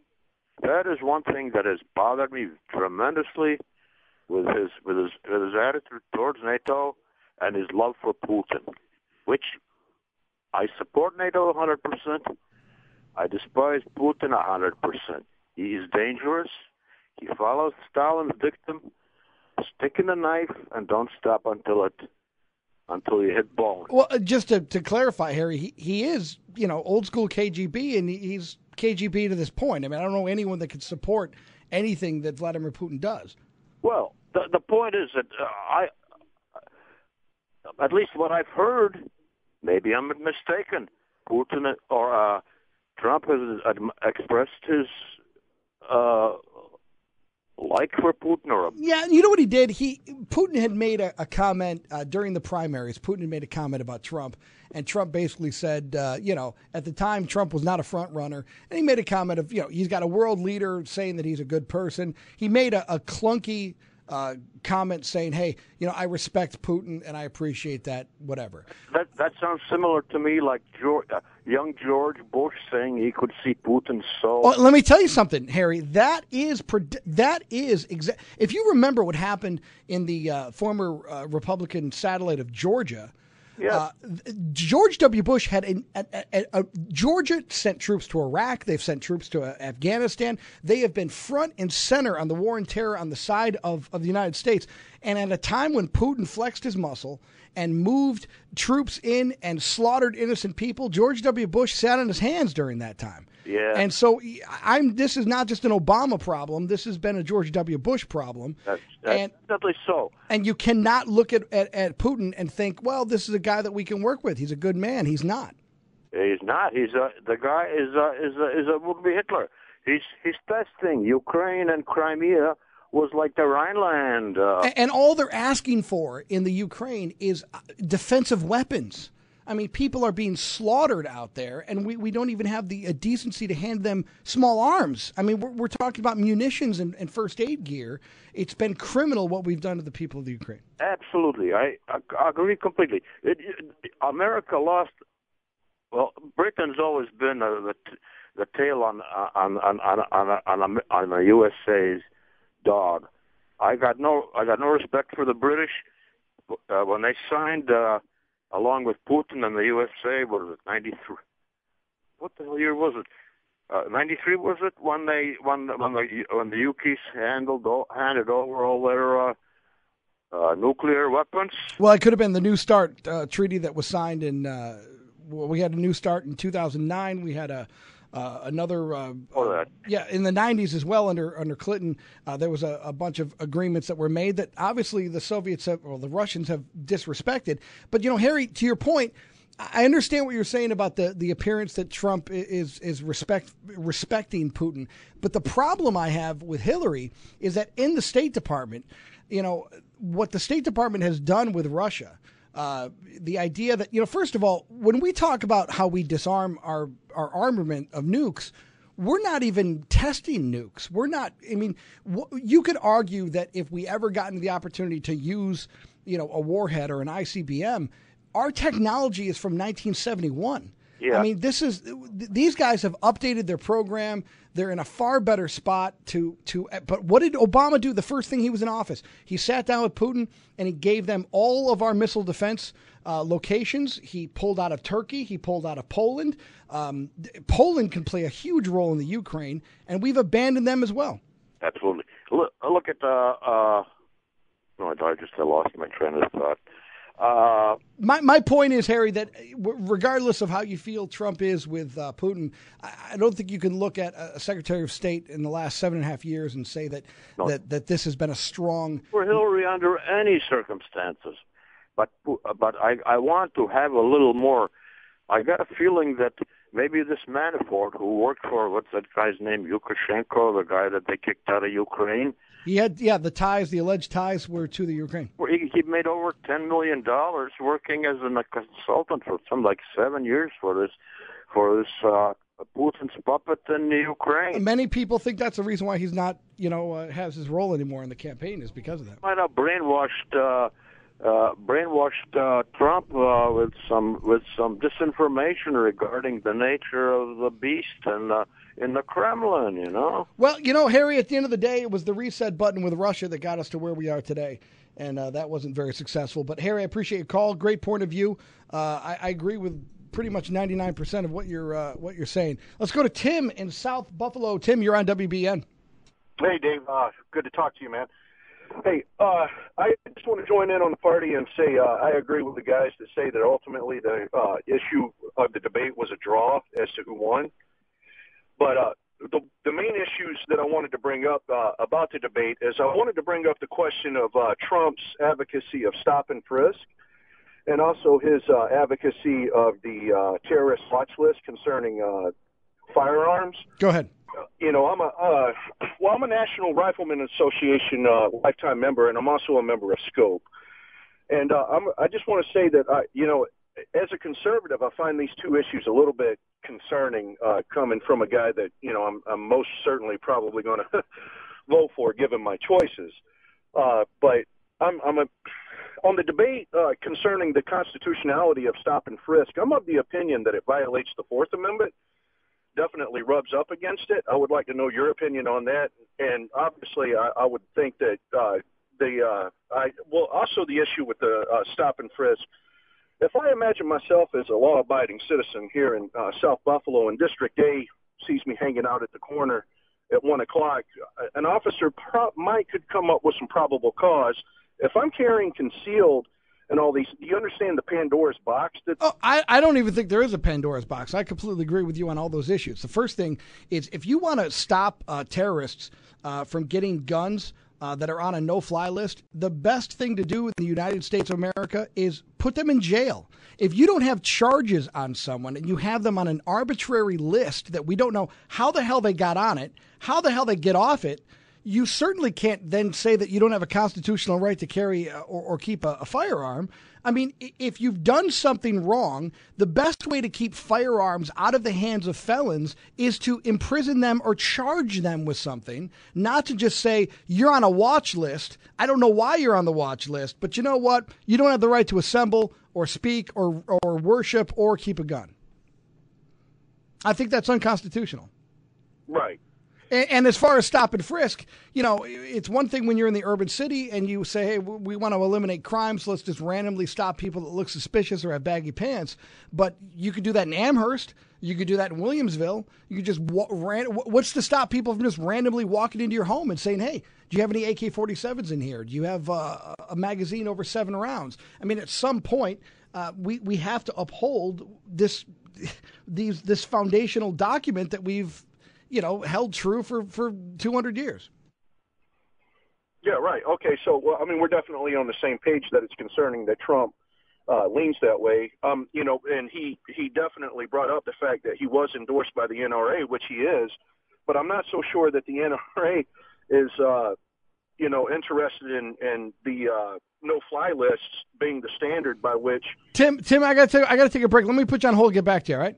Okay. All right, you got some good points. Want to get back to you. We're going to take a quick break. We come back. More of the program, ABC News, back after this. Well, thank you very much, and appreciate our sponsors and Alex and Rich for what they're doing behind the scenes here, making the calls work, hitting the buttons to make the show flow through the air and into your radio dial. Tim in South Buffalo, we left him talking about stop and frisk and the Constitution. One of the problems I thought with the entire NRA argument is when we start equating violence in cities with this term illegal gun, we're sort of playing into the left's argument, and it bothers me on a couple levels. But most importantly, we don't want to lose who we are as a nation because of issues that, the failure of government across the board. I mean, Chicago just doesn't have a violence problem. They have a corruption problem. They have a, education problem. They have a welfare abuse problem. I mean, Chicago is lousy. Every one of these cities that has high murder rates have other issues that are much more, I think, that have to be addressed before we start looking at proactive ways of stopping, bad guys on the streets with guns. Right. Yeah. You there? And I agree with what you just said there. As a matter of fact, what I would, going in that direction, what I would like to say is, as being a person of faith, I truly believe that some of the things that we're talking about here can't be solved by government. The government doesn't have the power to solve these issues. I think we need to actually, return children back to their parents. Parents are sovereign over their children. Fatherless homes and these particular issues that only the people are going to be able to solve, because our founding fathers recognized that early in our founding. They talked about the nature of our nation is based on a highly moral person. And and again, government has never solved these problems in our nation's past. It just doesn't have the power to do it. And when you have the problem that you have right now with kids that when you look at education and you look at what we're asking our teachers to do, and then we kind of scratch our heads and say, this just doesn't seem to be working right now. We don't address any of the real major underlying themes that are affecting what's happening in our cities. Now, Trump has tried to do that. And I give him a lot of credit because no other Republicans even touch these issues because they're white Republicans, and white people aren't allowed to talk about issues in the city. And I give Trump a lot of credit for talking about that. But when I see him kind of, taking what I think moments in this debate where he agreed with Hillary on some things, I was a little cringe. It made, to me, they were cringeworthy. Right. Yeah, agreeing with Hillary, that made me cringe on some issues. For instance, also another on the stop and frisk again, when he said, in so many words, let me paraphrase or just rephrase it. He said, we'll fix it in the mix if you find yourself on the list. Well, no person wants to be in the system at all. Well, how do you even know? See, my thing is that the list is the arbiter of the list adjudicates this in secret. We don't even know who's on the panel to create this list. Right, correct. It's completely arbitrary. But the problem is that you whimsically get put on the list, but it'll cost you a fortune and finances, your family, your work, and everything to get back off of this list. So Donald Trump just kind of throwing it out there like, we'll get you off the list if it's a problem. No, this isn't how the system works. Once you're in the system, the theory is that we're innocent until proven guilty, but we all kind of know that if you're in the system, you're kind of trying to prove yourself innocent. Oh yeah, it's certainly not the American way. Tim, thank you so much for your call, and I appreciate you being a part of the program. Let's go to the phones, and 803-0930 is the number to call to join us. Steve in Buffalo, you're on WBN. Hi, David. How you doing? I was just watching the debate, and you had mentioned before about Trump's real opportunity to hit Hillary on cybersecurity and with regard to her servers. I think another such moment where he had a real opportunity, especially to reach voters that might be Bernie supporters or voters that might not be in his camp yet, is when she likes to use the term Wall Street. And I think that she insinuated, while guessing about what his tax returns may reveal, that he might be leveraged by certain Wall Street banks. And she mentioned about Wall Street. And I think at that point, immediately, he should have a list in front of him of who her biggest donors are and how much each major bank on Wall Street, like Goldman Sachs and J.P. Morgan, has paid her and her husband for speeches over the last few years. And then he could really talk about... Steve, you couldn't be more correct. Steve, you're absolutely right. This to me, and I'm so glad you brought this up. We talked about this earlier in the program, but Steve, you're so right. This was, I thought, the biggest missed opportunity is when she started talking about the economy, how it failed, what was the problems, the greed, the problems of Wall Street. I mean, you're walking right into it. I mean, that is just it's a no-brainer. I mean, that should have been a reflexive slap across the face. of how, even when she was talking about the jobs and the opportunities that he got and how fortunate he was to have a father that was wealthy. Well, listen, I mean, you want to talk about fortunate. You married a guy who allowed you the opportunity to have all these different jobs and make hundreds of thousands of dollars a speech from the very Wall Street people you claim ruined the country. Now, I don't know if I would have mentioned her marrying him to get an opportunity only because he's most concerned about women right now. But I would have hit him real hard on Wall Street. But you know, Steve, the reason why I bring that up, though, is that it's the anti-feminist argument to say that you need, leverage to make it in this world. And the argument, if you're a true feminist divorces a husband that, embarrasses her and abuses women and everything else. A true feminist stands on her own and says, this is who I am, hear me roar. And yet, every time it's been for political opportunism, she's stood right behind. She has been Tammy Wynette. In 1992, she claimed she wasn't. But if you look at her track record for 25 years, she stood by her man. And that's why I think she's been as phony as the day is long for the longest time. And it didn't help matters that, he must have a million things racing through his head, and he doesn't have the experience that she does. But it doesn't help matters that the moderator, whom I'm glad Trump didn't walk into the trap of complaining about, but the moderator goes into his tax returns, goes into birther, goes into what he said about certain women, didn't mention the Clinton Foundation, didn't mention the basket of deplorables, didn't mention anything, and the emails were only brought up because Trump brought it up. Yeah, exactly. Well, I do agree with the fact that those probably should have been lead-in questions for the moderator, but it was Trump's decision to be defensive. It was Trump's decision to unpack some of the things he felt the need to unpack. And again, when you have 2 minutes, you can't just babble for a minute 45 and then get to your point. And Hillary was much more, I thought, rehearsed and much more together, where Trump started talking about, there was times he didn't make complete sentences. He was just so worked up, he seemed to be unwound. Steve, I appreciate your call. I got to get to other callers. Let's go to Eric in Tonawanda. Eric, you're on WBEN. Yeah, hi. David, it kind of surprises me that Trump had a number of opportunities, as you've been pointing out, about certain things. But one of them, I'm not sure if you brought up before, but the whole issue of immigration. It seems like he had a number of segues he could have gone to and avoided them. Well, there was a point, Eric, and again, this hasn't been brought up, and I appreciate you doing it. There was a moment when Hillary was bringing up one of those stories. It's a very practiced. Clinton became president based on the town hall meeting, and it's almost like a televangelist where they give him a name of someone in the audience, and then he points to him, and the camera is locked on, and and she's talking about this woman who was called a pig in a Miss USA contest. And that, implying that Donald loves to hang out with beautiful models and some other subtext she threw in there. But she mentioned that the woman became a citizen, and now the woman is voting. And now that woman is going to vote, and she has a say because she's a citizen, and you called her a pig, and she's going to vote against you, Donald. And that was a perfect opportunity to get to what the underlying agenda is of why you want so many people to become citizens before the election. And it was just literally built for him to just smack right in her face, and he just didn't have the instinct to respond. It doesn't make any sense to me. I thought he had that instinct in him. He's, again, with 16 people, when you're on a stage with that many folks, you don't have to get into the weeds, but it's a survivability thing. You're going to get, of an hour and a half debate with 8 people on a stage, you're probably going to get 11 minutes.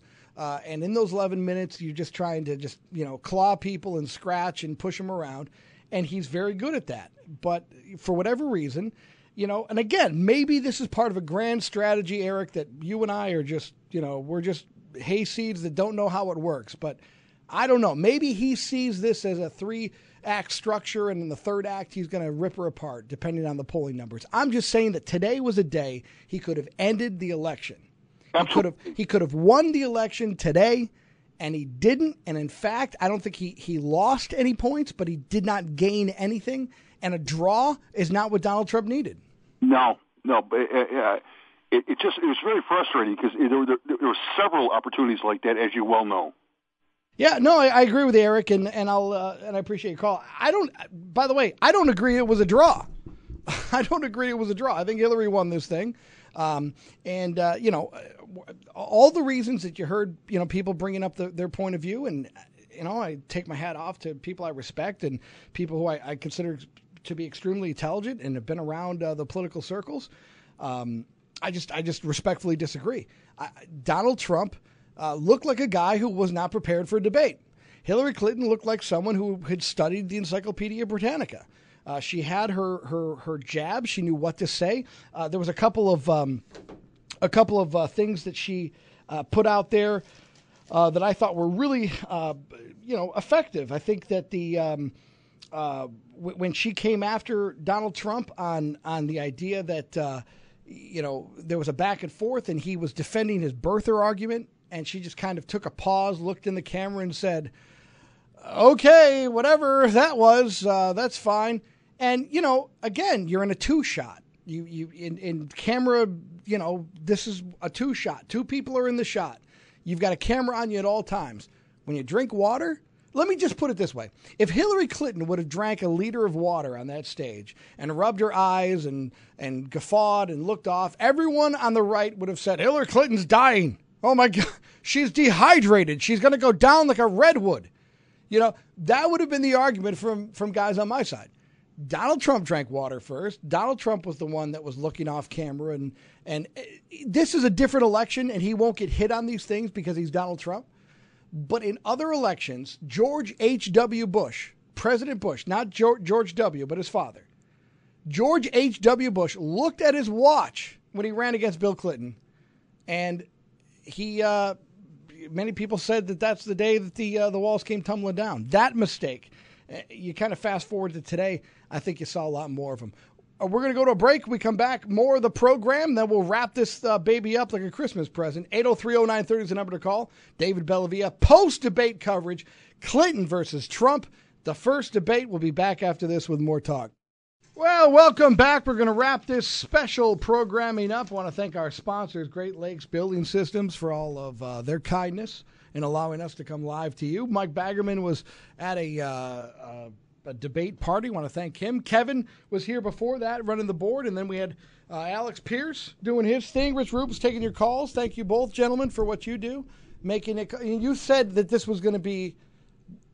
We're flying by the seat of our pants. I think we were more prepared than actually Trump was. So, congratulations to everyone involved. We win. At any rate, thank you. I'm David Bellavia. I want to thank Tom Bowerly, Michael Caputo for joining, and also all those calls. I think we had 487,000 phone calls today, so that's a pretty impressive record for just 2.5 hours of programming.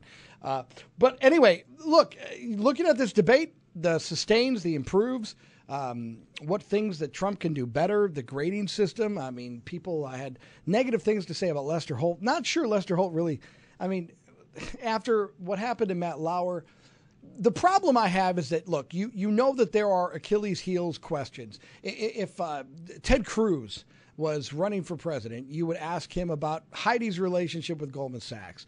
If Bill Clinton were to run for a third term, you would ask him about his relationships. And everyone has their Achilles heels that you can exploit. I thought that Lester Holt definitely did a journalistic job of going after Trump for things that he was weak on.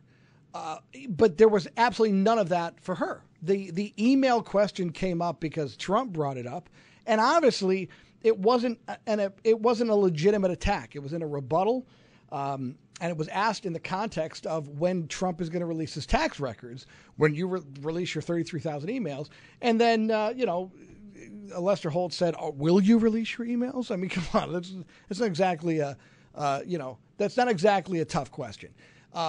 That being said, though, I mean, you gotta. Sometimes it rains, and sometimes you're on the road, and you got to win the games. I just don't think Mr. Trump did that today. Secretary Clinton looked like Secretary Clinton. I mean, there was nothing to me. There was nothing that I thought that she did, above and beyond what we're used to. I get really worked up though when Clinton talks about her 38 debates. Listen, Rick Lazio got stomped like a narc at a biker rally by Carl Palladino. Don't tell me that Rick Lazio was her great debate performance. If you remember, Lazio approached her with a piece of paper, and there was an accusation in the New York Post and Times that he tried to, attack her. It was a really clunky, and plus those debates weren't televised, nationally. The national audience, the only time Hillary Clinton has been pressed at a national spotlight has been when a congressman or a senator has 2 minutes to hit her on issues. And it's not like the format you see here. You don't have a moderator. You have 2 minutes to get your point across. And how has Hillary Clinton done in those circumstances? Not very well. What difference does it matter? Who cares?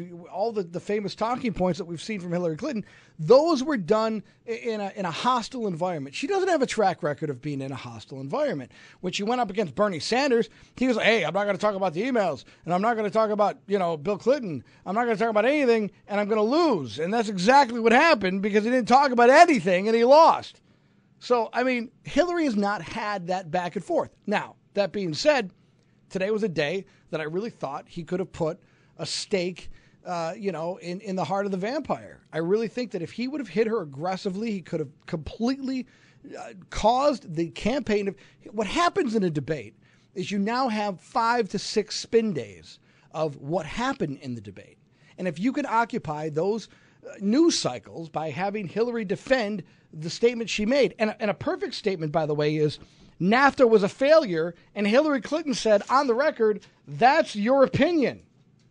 Is it our opinion that NAFTA was... Who in any state in the Rust Belt, go anywhere that is a border town, ask the state of Ohio, what they think about NAFTA. Ask people at Harrison Radiator what they think about NAFTA. Go to Lockport, New York, and look at how many people worked in the automotive industry in Buffalo, in Western New York, before 1992. And you tell me if NAFTA is a good thing. There was a guy who ran for Congress who ran on NAFTA. His name was Jack Davis. And he almost won a seat based solely on running on NAFTA. Free trade and NAFTA. That was the basis of Jack Davis's political career. And to defend NAFTA, to me, is ridiculous. By the way, Clinton did sign NAFTA, but it was a George H.W. Bush idea. So just to be fair, it's not exactly a Democratic thing. It was just Clinton who decided to sign that. But it was a George H.W. Bush. It was pushed by his administration before Clinton was in office. The point is, no matter who was elected president in 92, NAFTA would have gone through. Just to be fair. But I thought that, there were times that opportunities were missed by far. Absolutely. Hillary came across as someone that, would you want to have a beer with Hillary? Would you want to have a cup of coffee with her? Well, I don't think you wanted to have one before. But if you liked Hillary, you left saying she crushed Trump. If you're a pro-Trump guy, you're going to come across and say it was a draw. He didn't embarrass himself. But, what are you going to do? It's a 3-act play, and we're in the first act. Well, okay, I respect that, but I still have to tell you that's not what we wanted. Let's not pretend that that's what we wanted today. Today, we wanted to say Hillary Clinton was completely exposed to the world, that Hillary Clinton crumbled, that Hillary Clinton had to account. We wanted Trey Gowdy and Chris Christie to ask the questions that Donald Trump, I believe, should have asked. But you know what? Maybe this is all part of a grand strategy, and we'll just have to stay tuned. Well, I'll tell you what. If there's another debate, there'll probably be another post-debate show. And we appreciate your feedback. We appreciate our sponsors. We appreciate all the people that worked on this program. We want you to tune in to John and Susan only 4 hours from now. John and Susan will be on. They'll have more post-debate coverage. 9 to noon, you got Sandy Beach. He's going to be talking about the debate. Rush Limbaugh, of course, 12 to 3. Tom Bowerly, heard a little bit about him today. He told you what his show's going to be about. It's going to be about the debate. Everyone is going to be talking about this thing, and you got to talk about it first. God bless America.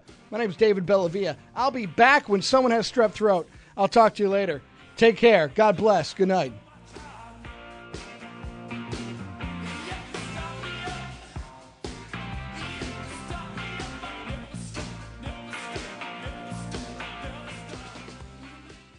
all-star closer, Kenley Jansen, we have a question. What's the best podcast of all time? Baseball isn't boring, baby. I'm Rob Bradford, and every single day I'm sitting down with the biggest names to show you this great game is the greatest game. It's my podcast. It's my passion. It's a cause I started more than 2 years ago and is now the most prolific national daily baseball pod there is. Another fact. So jump aboard the BIB Express. Follow and listen to Baseball Isn't Boring, presented by Wasabi Hot Cloud Storage on the free Odyssey app or wherever you get your podcasts.